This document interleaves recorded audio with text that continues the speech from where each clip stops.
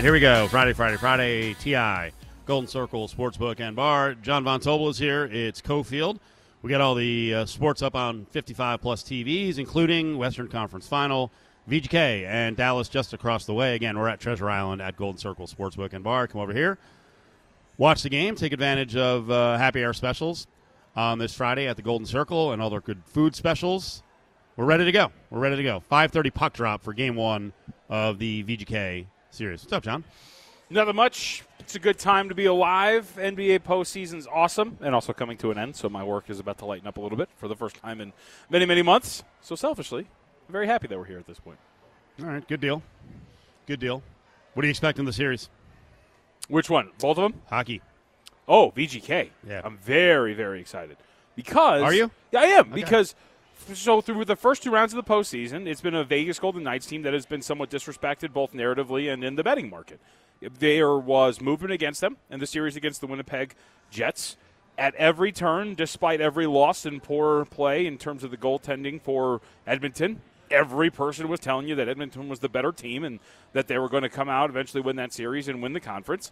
And now here they are against the Dallas Stars, favorites in the series, as they rightfully should be, and finally getting some respect. It'll be pretty cool to see this team kind of, give finally the respect they deserve, because almost every single time, everything you've heard from both respected hockey handicappers and or journalists and pundits has been like, I don't know about this Knights team. Here they are, one step away from the Stanley Cup Finals yet again. They don't have the best player in the NHL like Denver does with Jokic, but sort of the same disrespect. I think a lot of people forget that Denver comes into this as a number one seed. And I think you get it to an extent because of what was going on in goal, and then, of course, what subsequently happened afterwards where you put Aiden Hill there. But it also it ignores the fact that this is a good defensive team in the Vegas Golden Knights. They have guys who will block shots and get in front of the net and not put their goaltender in situations where they're having to turn away high-danger chance after high-danger chance. So, no, this is why I think I'm really intrigued, because I think they can match up pretty well with Dallas, win this series and move on. I think they're rightfully favored. I think you can make the argument they should be favored by more. It seems that the series price of about $1.30, $1.35 is just giving them home ice, and that's about it. But I think this is an intriguing series because the Knights can, I don't want to say deliver, because that would mean people have expectations for them. It doesn't seem like they have. But at least prove some folks wrong in that, hey, all along, it's like the astronauts with the moon meme where the one's pointing the gun to the other guy's head, and he's like, it was the Vegas Golden Knights. And the other Knight says, yeah, it has been the whole time. Like, yeah, it has been the whole time. It's been the one seed. Game 1 is tonight. That's a 5:30 puck drop. Just up the road here from TI at the Fortress. We bounce back in this series on Sunday with a noon start, and then they kind of squeeze a bunch of games in. There's not a lot of breaks. So it's basically every other day. And, in this case, Western Conference Final, so you're not too far apart with Dallas and Las Vegas. But this one's going to hum along. So road games next week on Tuesday and Thursday, and we'll see where they are after 4 games. I'm kind of surprised. Each of the sports are doing that they're in their conference finals, basketball and hockey. Why do you think that is? I don't know. I mean, or did some of the series maybe take longer than they thought, so they're up against it, so they're not allowed to schedule time between? Because I know that the NBA Finals have a hard start time of June 1st. I don't know if that's the same for the Stanley Cup Finals. Maybe that is, but I was this surprised. Series got kind of jacked up by the fact that there were some difficulties working it out with ESPN, because ESPN chose this series instead of the E Series, because it's really not a true E Series. We had John Buchagros on at the beginning of the week, and Bucci told us, hey, normally we would always pick the Eastern Conference, and he didn't say, like, we don't care about the West, but they don't. He did throw out there that, most of the country still lives in the Northeast corridor from D.C. up to Boston. I'm like, technically I don't think that's entirely correct, but I know that's the ESPN mentality. But in this case, this was a more interesting series for them with Dallas and Vegas. Mm-hmm. Vegas is a big draw. Oh, it should be. It absolutely should be. It's a good team, too. That's the other part of it. And this is good. I think it's good for the fans because you're not buried later in the night, later in the evening. So I guess for TV it's good. Mm-hmm. For fans, you're going to have to kind of rush around a little bit if they're back here, after 4 games. So you're not going to get 7 o'clock starts. All the starts in the series are 5:30, and 6 o'clock Pacific. That is the disappointing thing. I do miss, for sports in general. Now we have baseball, so you get, the 7 o'clock starts, but late night starts are good. Good for viewing. For some of us psychos. Yeah, it depends on where you live. I last week I was in the Central Time Zone, and, man, I was also kind of rocking and rolling hard during the day. A little bit of drinking, lots of eating. And by the time 9 or 10 o'clock came around, I was like, whew. And that's when the games were starting. You forget when you're in the Central and East, oh, boy, these are late. You sure it wasn't a lot of both? You said a little bit of drinking and a lot of eating. You sure it's not a lot of both? I felt like it was a lot more eating. I don't want to get into. Well, I'll keep it. I could get gross on this stuff. Yeah. I'll just say this: when I go on my vacation, Grandpa gets irregular. Okay. So I felt stuffed the whole time. Okay. But did I stop eating? No, of course. Did I throw down a salad or two? No. More fruit? No. Or like a goat. Goats eat rocks to help digest stuff. You gotta eat is that right? Right. Yeah. I ate some rock then because I had some goat. All of our Golden Knights coverage is presented by our good friends at Findlay Cadillac. All right, you can watch the NBA game here tonight. You can watch the Western Conference Final here tonight. But especially in the case of the NBA, I can't guarantee anything, but I feel 99.9% sure we won't have a snafu like we did the other night. The Celtics and the Heat, a lot of people did not get to watch the end of the game. So it depended on where you lived and when it went out. And I would say, no, it's not going to happen here because they don't have YouTube TV. It was a YouTube TV thing where TNT went down. For me, it went down at halftime. For everybody else, it went down like tail end of the third quarter and going into the fourth, where first half of the third quarter, I couldn't watch it. It kept buffering, not working. Every other channel was working except for the one I needed. I have no idea. Did we ever get an explanation or release? Never. I got a tweet from YouTube's official Twitter account when I sarcastically – I didn't even at them. I just, I mentioned YouTube TV. And I got a – we're working on it. And I kind of wanted to respond with like, yeah, you didn't take you that long to jack up my monthly price. But, hey, man, this thing, we're working on it. We can't get it done. I had to go to a local watering hole. I had to leave my house to go watch it. Do you think there's anyone out there who actually emails these subscription services with TV and they're like, I want my money back for this game? This game, I want a refund. There's probably some. But we should all do it. Here's the thing, and that's the point. I'll bring up an old memory of the late Chuck Ojeda. I don't think he's late. He just hasn't been here. Jesus. That got morbid. He's still alive. Chuck had the story where he wrote the Raiders an angry letter. Yeah. I feel like somebody of my status, Steve, somebody who has to watch the game for work, I feel like I could probably work him for something, like a free month. Write him, just be like, I can't do my job because you screwed this up. Do something like that and maybe get something Why out of didn't it. you just really do an at me on social media, on Twitter, and say, basically, hey, do you know who I am? I hate that. When people do it to Lots airlines of others don't. They do it. And yeah. They do it. I can't. I'm going to get them. And even then, I felt like a jerk. Did you? I didn't even at them. I just put YouTube TV, and still it got to them because I'm sure they're going through their mentions because it's just blowing up. So I felt kind of bad, but I'm not going to ask for a refund publicly, at least. EDC weekend is here, so interesting crowd hanging around the Strip. That's what that is. Oh yeah. That's There's why a it's lot crowded, of first timers here. You got a lot of interesting outfits on the guys and the women. Well, I didn't notice the outfit. It's just so when I walked by, because a bunch of people are in here, they're all hanging out, they're a little younger. Yeah. But first off, strong smell of sunscreen. That was one thing that really careful. stuck out, right? But the other is I heard a lot of walking by different groups. Hey, first time, what are we going to do? Where are we going to go? What's happening? So that's what that is. Okay. A lot of people out here for the first time. Nice. Big weekend here, and then especially coming up next week with Memorial Day weekend, which, we can tab as the official beginning of summer in Las Vegas. So it's, today it's nice and steamy out there. I got out of the car on the roof in the parking garage. I'm like, yeah, we're back. Yep. We're back. A little bit of sweaty heat. Let's do it. They're going to have bucket specials starting up on Sunday through Thursday. So take advantage of the bucket specials with the domestic beers, and you get 5 in a bucket there, 4 import beers with the bucket special. And TI is right here in the middle of the Las Vegas Strip. We've told you a billion times. You got to listen. You got to come down here. Great place to eat, drink, and party, especially next week with Memorial Day weekend. And locals, remember, parking is always free at TI. Man, the highs and lows of the fourth quarter last night with the Lakers, I was really into it. And then they started like crap at the beginning of the fourth quarter. Then they make this mad rush back, and I just thought the decision-making by some of the Lakers stars was bad. Some of the support players made stupid decisions as well. And then there's Jamal Murray, who I thought was done. With 3 minutes left, he is walking up the floor. I'm like, he's gassed. He's done. And then just three. What he finished with, 23 in the fourth, 6 of 7 from the floor, 4 or 5 of those were three-pointers. And then free throws. Did he miss one? I think he missed one free throw. And They could not get the ball away from him or keep it away from him to have someone else shoot. Because the Lakers were doing an amazing job in those final 2 minutes, John, of like banging it up the court, getting a layup, fouling immediately, but they kept fouling Murray, and he wouldn't miss. Nope.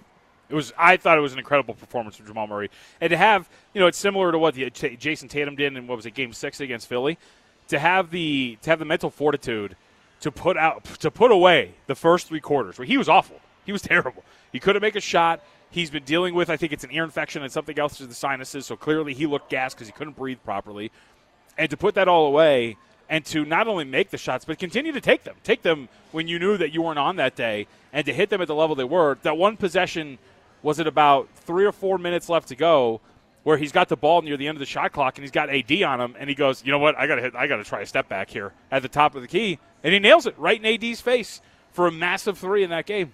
I'm not taking away from Murray because, that shot, it wasn't horribly defended because the catch-up ground, basically the close the distance, on a guy like AD, he's very athletic, very long. It was right over his hand. But there were also way too many times when they got caught a little bit behind on a switch and left him just open enough. And I think part of that, when LeBron got caught, LeBron did turn his ankle. And then I couldn't tell if he was hurt or what he was doing because then he looked hobbled.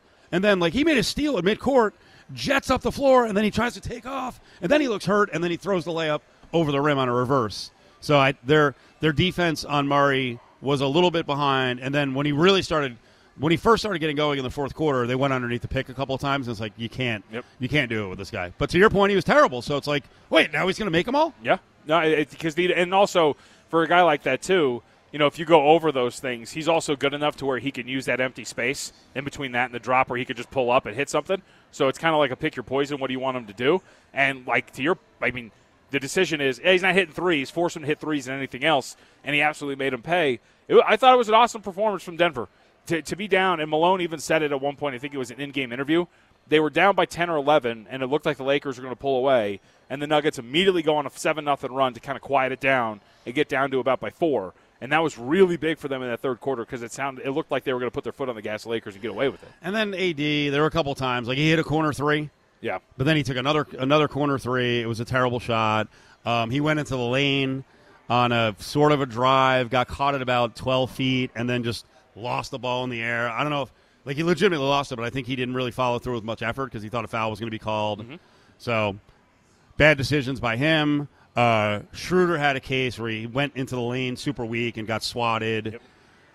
Just a couple of bad decisions here and there. And frankly, you look at both games, playing poorly for a period of time put them in or behind the 8 ball. But then when they caught up and made the run, there were just a couple of times they couldn't do what they needed to do. So this could very easily be a 1-1 or a 2-0 series. And I'm not going with that narrative. If you're a Lakers fan, you should be really frustrated because you are now, I think, pretty much screwed. I think they're going to fight in the series. I don't think they can win the series now. They had to win. When you're that competitive down the stretch, you had to win one of those games. I think they're in big trouble. I think they're in big trouble too, but I also think the Nuggets played one of their worst games that we've seen in the postseason. They still won it.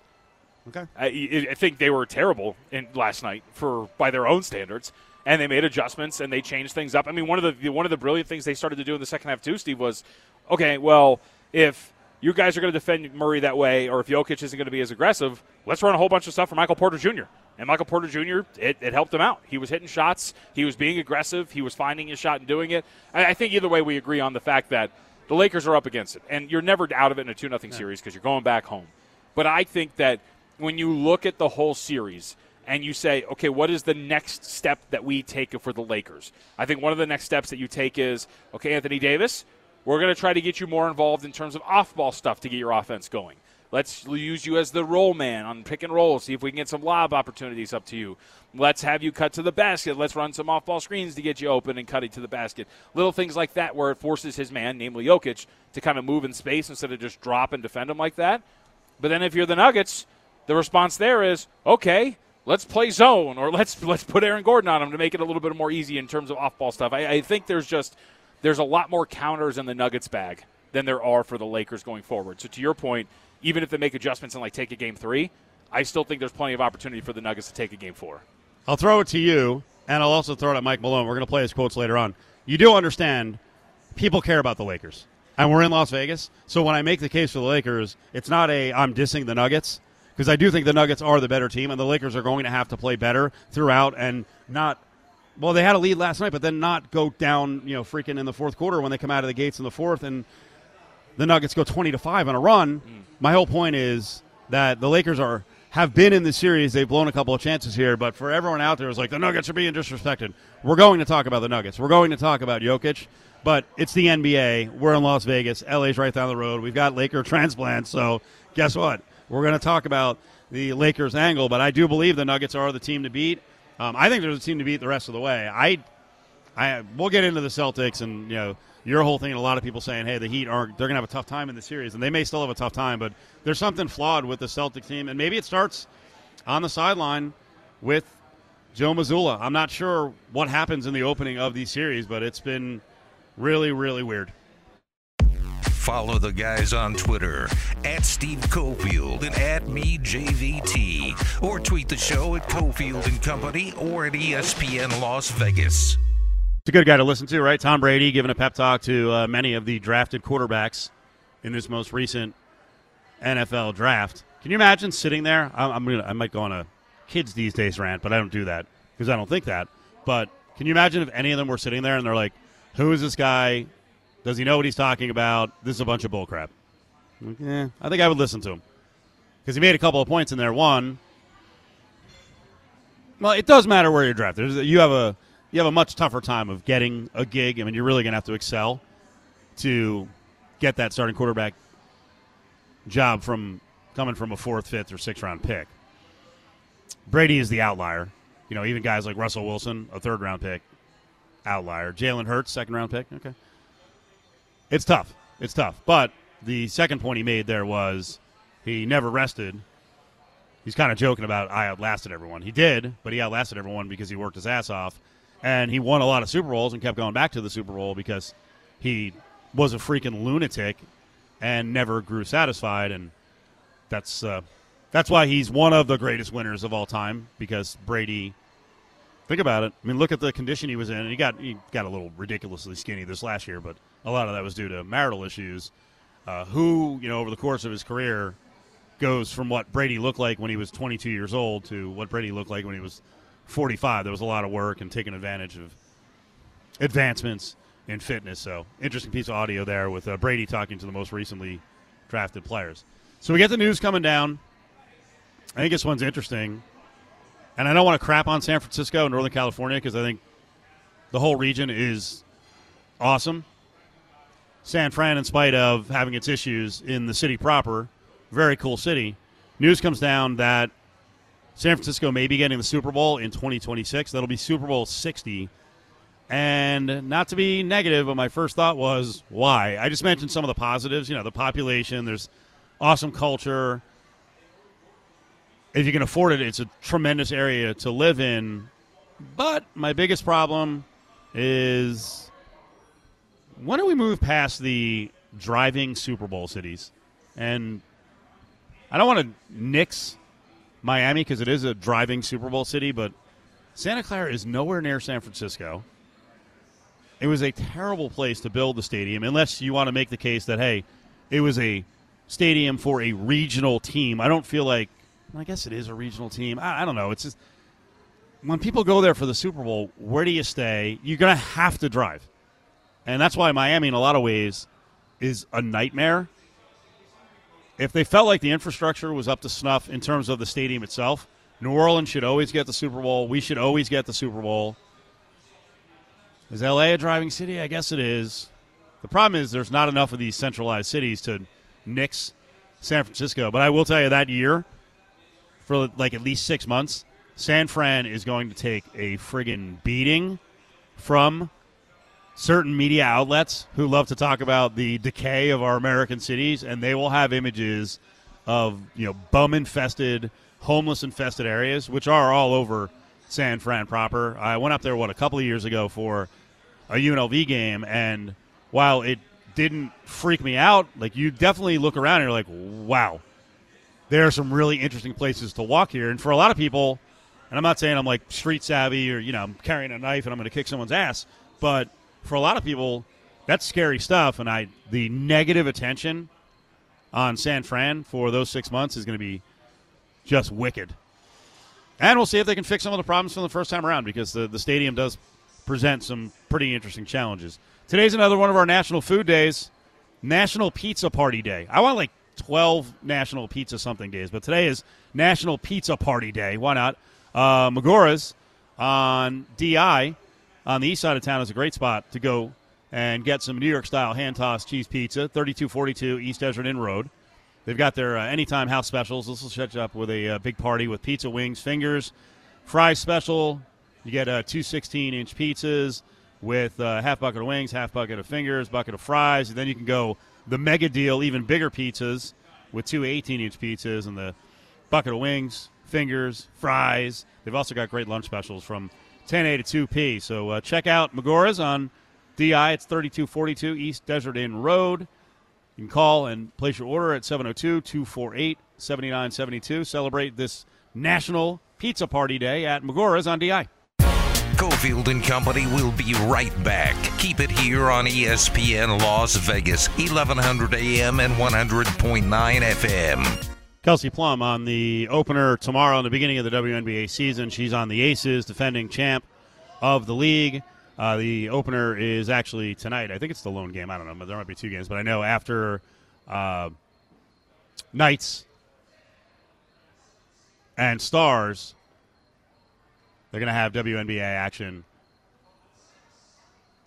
up on ESPN. Brittany Griner is back. So the Mercury are featured in that game. And the Aces can't rest on the laurels because the NBA, check that, WNBA, really the NBA too, loaded up New York. And I do believe that behind the scenes the WNBA does operate a bit like the NBA did in the late 70s when there were enough well, I won't even get into it. The fact that the 80s got set up with the super team of the Celtics and the Lakers super team, and they were super teams just like LeBron and the Heat, but how those teams got put together to then be the dominant franchise in the 80s is very interesting, and people aren't really paying attention to the WNBA, but the fact that they sort of depleted Seattle and free agents pop up all over the place on the New York roster, a New York-Vegas dominated league is very good for the WNBA with star power in both of those cities. This is a no-conflict Friday, so I'm not really sure why the Vast Sound Crew would send over this audio, but I was told that Tyson Fury, the British boxer, was very angry about a Joe Rogan take recently where I guess Rogan suggested that in a fight that John Jones would wipe out Tyson Fury. So here's Fury responding. He's not only mad about the theory that he would get his ass kicked by UFC champ John Jones, but he's mad at the messenger, Joe Rogan. I'm the baddest man on the planet. I heard Joe Rogan say something about me the other day, and I've been off all the social media, so I didn't reply to that little bald-headed. I heard him say that John Jones could me up if we went in the room together. I don't think so. Not a man born from his mother can me up in a room on our own. Whatever happens in that room, I'd be walking out. Not a fucking problem. I think it would be a problem. I don't think Tyson Fury. I mean, if you're just walking into a room, right? We're not putting on gloves, right? We're not. It's not a boxing match. There's not an official in there. If you're just walking into a room without weapons, John Jones would have the challenge of getting underneath some punches from Tyson Fury at 6'9". But I think John Jones would just. I mean, people who know how to really fight in street fights are not going to stand at a distance and dance and box. They're probably just going to close distance and get you to the ground or try to brutalize you inside. John Jones would get Tyson Fury, unless he got caught coming in on the ground, in less than 30 seconds. The other thing that's interesting is I think Joe Rogan's like 55. I actually think if you put Joe Rogan in a room with Tyson Fury, that Joe Rogan might also beat Tyson Fury. Joe Rogan is, I don't know if anyone's seen what kind of shape he's in. It might be a little artificially enhanced, but Rogan actually was and still is a pretty highly decorated Taekwondo fighter. And at whatever he is, 5'7", yes, he would have to deal with some punches from 6'9" Tyson Fury coming in. But if Rogan could just reach him and just kick him in the legs, you know how badly that would hurt Tyson Fury? So I love stuff like this because this is the origins of mixed martial arts, right? The beginning of mixed martial arts was, hey, we've got all these different fighting styles. Now we're going to all come together and see who can beat the other person's ass. So, again, it's a classic boxing versus wrestler, mixed martial artist, boxing versus some karate guy, even though he's pushing 60. So it'll never happen. And there is no boxer in the world who's going to agree to actually fight mixed martial arts. by those rules or do a street fight. So it's nice talk from Tyson Fury, but I don't believe it's ever going to happen. And maybe it's a hype up for a fight against someone, maybe someone like Francis Ngannou, but it's never going to be a co-promoter. There's not going to be a John Jones is not boxing Tyson Fury, so he can talk all he wants, but it ain't going to happen, brother. Miss any of the show? We've got you covered. Head to lvsportsnetwork.com and go to podcast to listen to all of your favorite LV Sports Network shows anytime from any place. Live at TI. Coming up on the 4 o'clock hour, this is the time of week we talk to Caleb Herring. You know, I was just going to say to you, John, during the break, you sent over some stuff about the A's and money and numbers, and I looked at it, I'm like, I can't do it. I can't do it, because now there's more news out today about the gap between what could be the suggested funding, and then the Nevada Independent mentioned today, you know, worst case scenario now in this new deal, property taxes could go up for all of us. Now I think that's worst case, but I'm like, I got to have a day off. As long as I get winning baseball, Steve, I'm happy with it. Yeah. I thought this was a really big week for UNLV, the school, basketball, Runner Rebels. Caleb Herring played for a Rebel football team. Caleb, what do you think of DJ Thomas, a local kid, a legacy kid, given the commit to Kevin Kruger? I think it's huge. I think it's huge for hoops. I think it's huge for the UNLV culture. I think as a whole, like the fact that, you know, a major recruit, you're talking top 30 guy, stays home. It's one thing for, you know, hometown, you know, kids to stay, but it's another thing when one of the top, you know, nationally kind of recognized guys stays, and it maybe gets some ears to perk up or some, you know, some heads to turn and say like, hey, what's going on in Vegas, not just for the locals, but also for guys across the nation who are like, why would he, you know, what's going on there, especially in this day and age, you know, where the players' interest in what they're feeling on any given day really matters as far as where they go and where they want to attend school. I think it's huge. I think it really does something for UNLV. Hopefully it transcends basketball and kind of spreads throughout so that football, you know, can benefit. Obviously that would be huge to get, you know, some top 20 players or some 4-star guys that are coming out of Gorman or Faith Lutheran that have the opportunity to go to bigger schools elsewhere decide to stay home. I think anytime you get hometown kids to stay that are quality, especially, I mean, there's two different aspects. Anybody staying home in Vegas is a good story, but you know, especially those top guys who you know, let's face it, UNLV in the rankings of major organizations, it's not at the top of the list of destinations for these 4- and 5-star recruits. So any of them that you get to stay home, I think is a big win for UNLV as a whole. Most important thing to breaking through that recruiting glass ceiling and getting 4 stars locally, is it simply winning, or is it what I think they're doing, going out and getting commits from 3-star kids in the program? Like they just got a commit from a 3/ close to 4-star from Bishop Gorman for 2024. They had earlier gotten one from Liberty. Like, do you think that's a good way to do it? You know, make the inroads, get the next level kid, combine it with winning, and then maybe you start getting real looks from the top kid on the program. Yeah, I think there's definitely the inroads. I think we've seen in the past where we're having maybe a guy who's familiar or associated with the 4 or 5-star guy. Maybe he's a 3-star, but he's tight with a 5-star guy. So having him in the fold kind of helps you recruit in some way. We've seen that with UNLV with Harrison Bailey and White from Michigan. They both had a relationship, and there's no doubt that played a role. And there's other examples on UNLV's football roster right now where it's like, hey, the role that they played in whatever history those two players had together definitely helped reel this recruit in. And there's no doubt about that. I also think there's the aspect of establishing a tradition within the community. And I think that's what basketball, I think, is benefiting from right now. When you're talking about local kids coming in and kind of having that Las Vegas legacy behind it with Kruger. I think it just the attachment, tapping back into the old Kruger days, kind of maybe brings up some memories and makes people want to reignite that energy, I guess.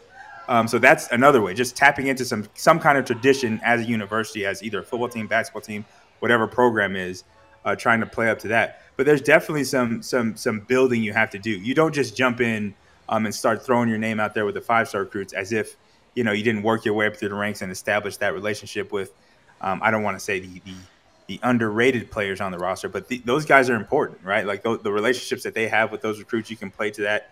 And even just being more present and more serious about those connections with those players that you are recruiting. The top guys will see that, especially if they're underclassmen at the time. You got a sophomore that's projected to be a 5-star guy when he graduates. If he sees one of his his buddies who he's buddies with as a senior who's not getting all the looks go to UNLV or make his way to UNLV for whatever reason, that definitely could play a factor in your chances and the likelihood of you landing him when it's his turn. So there's a lot you can do, but the work has to be done, the groundwork for sure. And it seems like, speaking specifically about Barry Odom and the coaching staff, the current coaching staff at UNLV, they're definitely trying to do the legwork, especially in the community in Las Vegas, to get the attention at least of these guys in high school and get it early in the recruiting process. All right, Caleb, UNLV's win total is set over at a couple of other sports books. It is 6, shaded to the under. Under's favorite at -125. What do you think of a win total of 6 for the Rebels this season? Based on every indication that I have, it's the expectation internally. I could say that with everything from the hiring of Barry Odom and the kind of conversations that AD and Eric Harper has had, just publicly speaking, that the expectation isn't that this is rebuilding with a new hire, obviously a new coaching and a new staff. This isn't some sort of rebuild where they're expecting to tear things down and start from scratch. The expectation last season was a bowl game, and that's probably one of the factors that went into Marcus Arroyo being fired was the fact that they did make a bowl game. Didn't get. Oh no! I think we lost him. Oh man! We'll get him back. What do you think of the 6? Did you guys talk about that? Are you this hardcore right now on VSiN with Mountain West and AAC? We talked to Brad Powers yesterday about a little bit of Mountain West, but a lot of AAC. You guys going deep dive now? Some people are, yeah. And I would say I've looked at them. I think 6 is actually right on in terms of what the season could be for agree. UNLV. There he is. Caleb's back. I Caleb. think 6. I think 6 is a realistic expectation. I think with what the roster lost, I don't think there's enough key pieces at this point, like transfer portal wise, to say that they can't get to 6 wins. I think the biggest piece, obviously, that on the chessboard was Doug Brumfield. Another year of development for him. Obviously, pending his health is going to be a lot to do with this, but he's back. There's enough weapons around him, I think, that returned offensively to be back.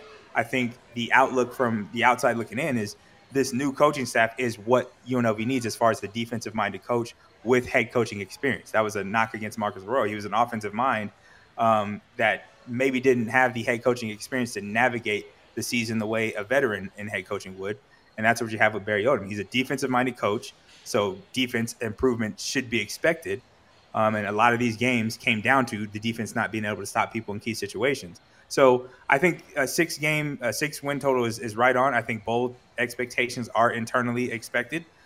So we'll see how it shakes down. And again, the Mountain West is not at full strength like it's been in year past, where the Renos of the world were just obviously very talented when they had a lot of NFL talent on the roster.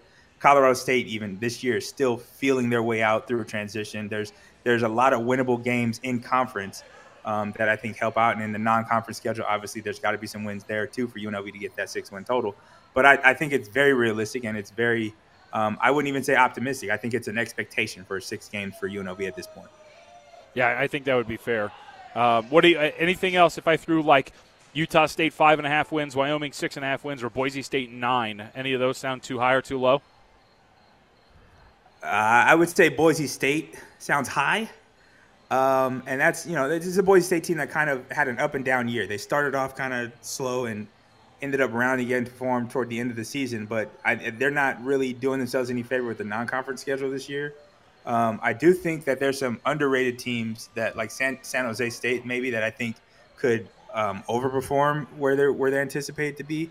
So I think that would factor into maybe Boise State's success because they play each other next year. So I would say, Boise State might have a tougher go of it than a 9-win season. But I do think they're still going to be a conference contender. So I wouldn't disagree with that. But 9 just seems like a high total for Boise State team that still has a lot of question marks.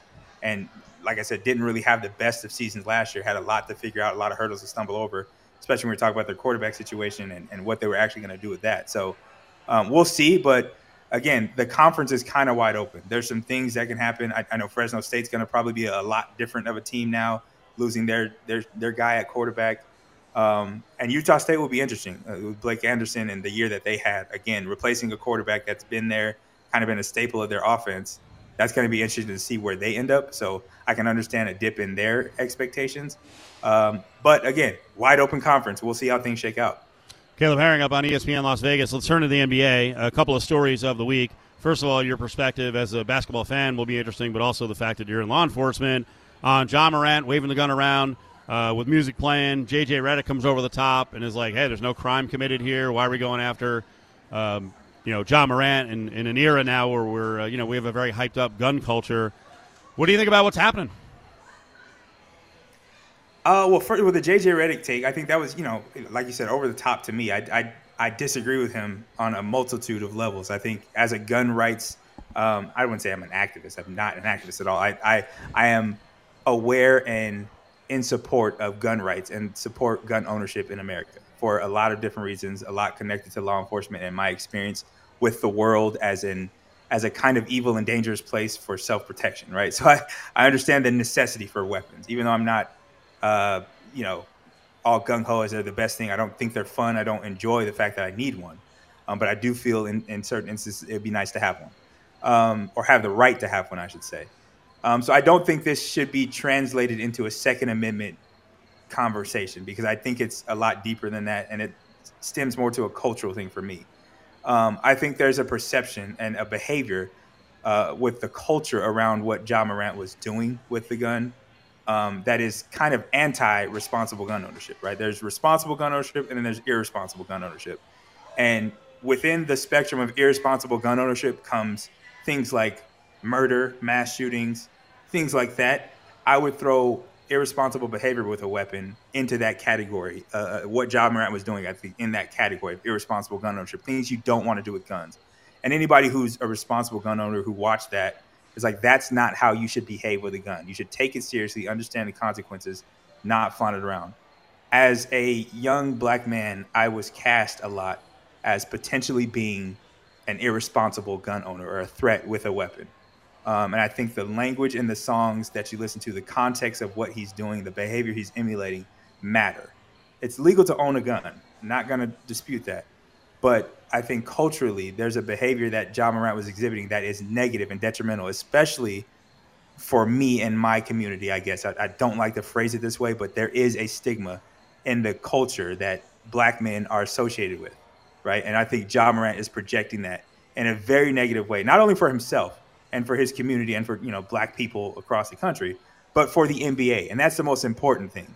The NBA has every right to say that's not the image we want to portray. That's not the culture we want to portray. And I don't want to tie it too much to like back in the day when they had the whole clothing restrictions and all that stuff with the NBA, but it's a part of their image and their brand.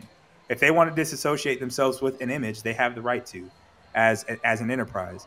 And I think this is one of those instances where, yes, with everybody as sensitive as they are around gun violence and things like that and cultures and narratives, I think what Ja Morant's done on two consecutive, very, quick succession incidents with guns and gun ownership and just culturally what he's portraying as acceptable behavior, I think the NBA has every right to take this seriously and suspension to whatever degree I think is warranted.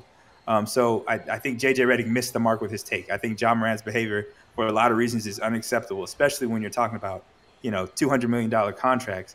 You think you're getting paid that just to play basketball? Like, there's a lot more that's associated with why the brand of the NBA is worth that much. And I think his conduct was definitely detrimental to that brand, and the punishment should be somewhat severe, in my opinion. Caleb Herring is up on Cofield and Company. We've got about 90 seconds left. I'll throw this one at you. Another story of the week in the National Basketball Association. The lottery, Victor Wembanyama, 7'5" guard who can do everything. I'll say could be the next Jokic in terms of impact. Oh, yeah, Wembanyama to Jokic, figure it out, right? Do you buy from guys like Woj that he's the greatest NBA prospect ever? No, I think the hype around him may be the greatest. I think, and that's more of a narrative that's driven by people who are not the player and is not the film. It's very easy to get excited about the potential of what he could be. It's like you said, 7'5", kind of freakishly athletic for that size to be able to dribble and have the ball he does, to be able to shoot the way he does. Again, we haven't seen it yet because the game hadn't evolved, to this point where everybody's trying to do that from a young age. So he's developed a skill set that maybe he wouldn't have in a past time, right? A 7'5" guy or 7-footer, even 6 years ago would be expected to play with his back to the basket more. But nowadays it's like everybody's dribbling, everybody's shooting threes. So this guy obviously grew up during the school of basketball. I think there's guys in the history of sports, and obviously the first one that comes to mind is LeBron James in recent history. But you go back to Lou Alcindor or Kareem Abdul-Jabbar when he came out as a prospect to the NBA. The expectations of what they could be was definitely astronomical. I think in today's social media-driven age, it's very easy to drum up a narrative maybe that is a little bit embellished. And I'm not saying that he's not going to be a talented NBA player, but there's a lot of things that he's got to prove first before he achieves anything near what they're projecting he's going to achieve as an NBA player. That being said, he's going to be fun to watch. I mean, it's just seeing him compared to other athletes, like walking around in airports or whatever. Like this guy's 7'5", just you don't see that, right? Like, there's not many times where I've seen anybody, let alone 7 feet, but 7'5", it's just different. And then to be dribbling the ball the way he does, it's going to be interesting to see how well it translates to the NBA and what he does against NBA talent. But like I said, there's other guys in history that LeBron James comes to mind because he actually lived up to it and maybe exceeded some of the expectations when he came out of high school. And I lived through that as a youth. So maybe that's maybe embellished in my own mind a little bit. But I think the narrative of him being the greatest prospect ever, not just in basketball, the greatest prospect in any sport, I think is a little bit embellished, and it's a little bit of a media narrative that's pushed that may be unfair to him as a player. We'll see. Hopefully his career doesn't suffer for him. And, there's talk about him being a bust if he doesn't become GOAT conversation player. That's just unfair to him as a player going into his career. Caleb, you rule. Have a good weekend. We'll talk to you soon. All right, guys, have fun with the EDC crowd down there. Yes, I hear it's live down there on the strip. Always. The older I get, the more creepy I feel around the very young EDC crowd. There is Caleb Herring. 4 o'clock hours on the way. Big 4 at 4, and we will get into some of that detractor stuff on Wemby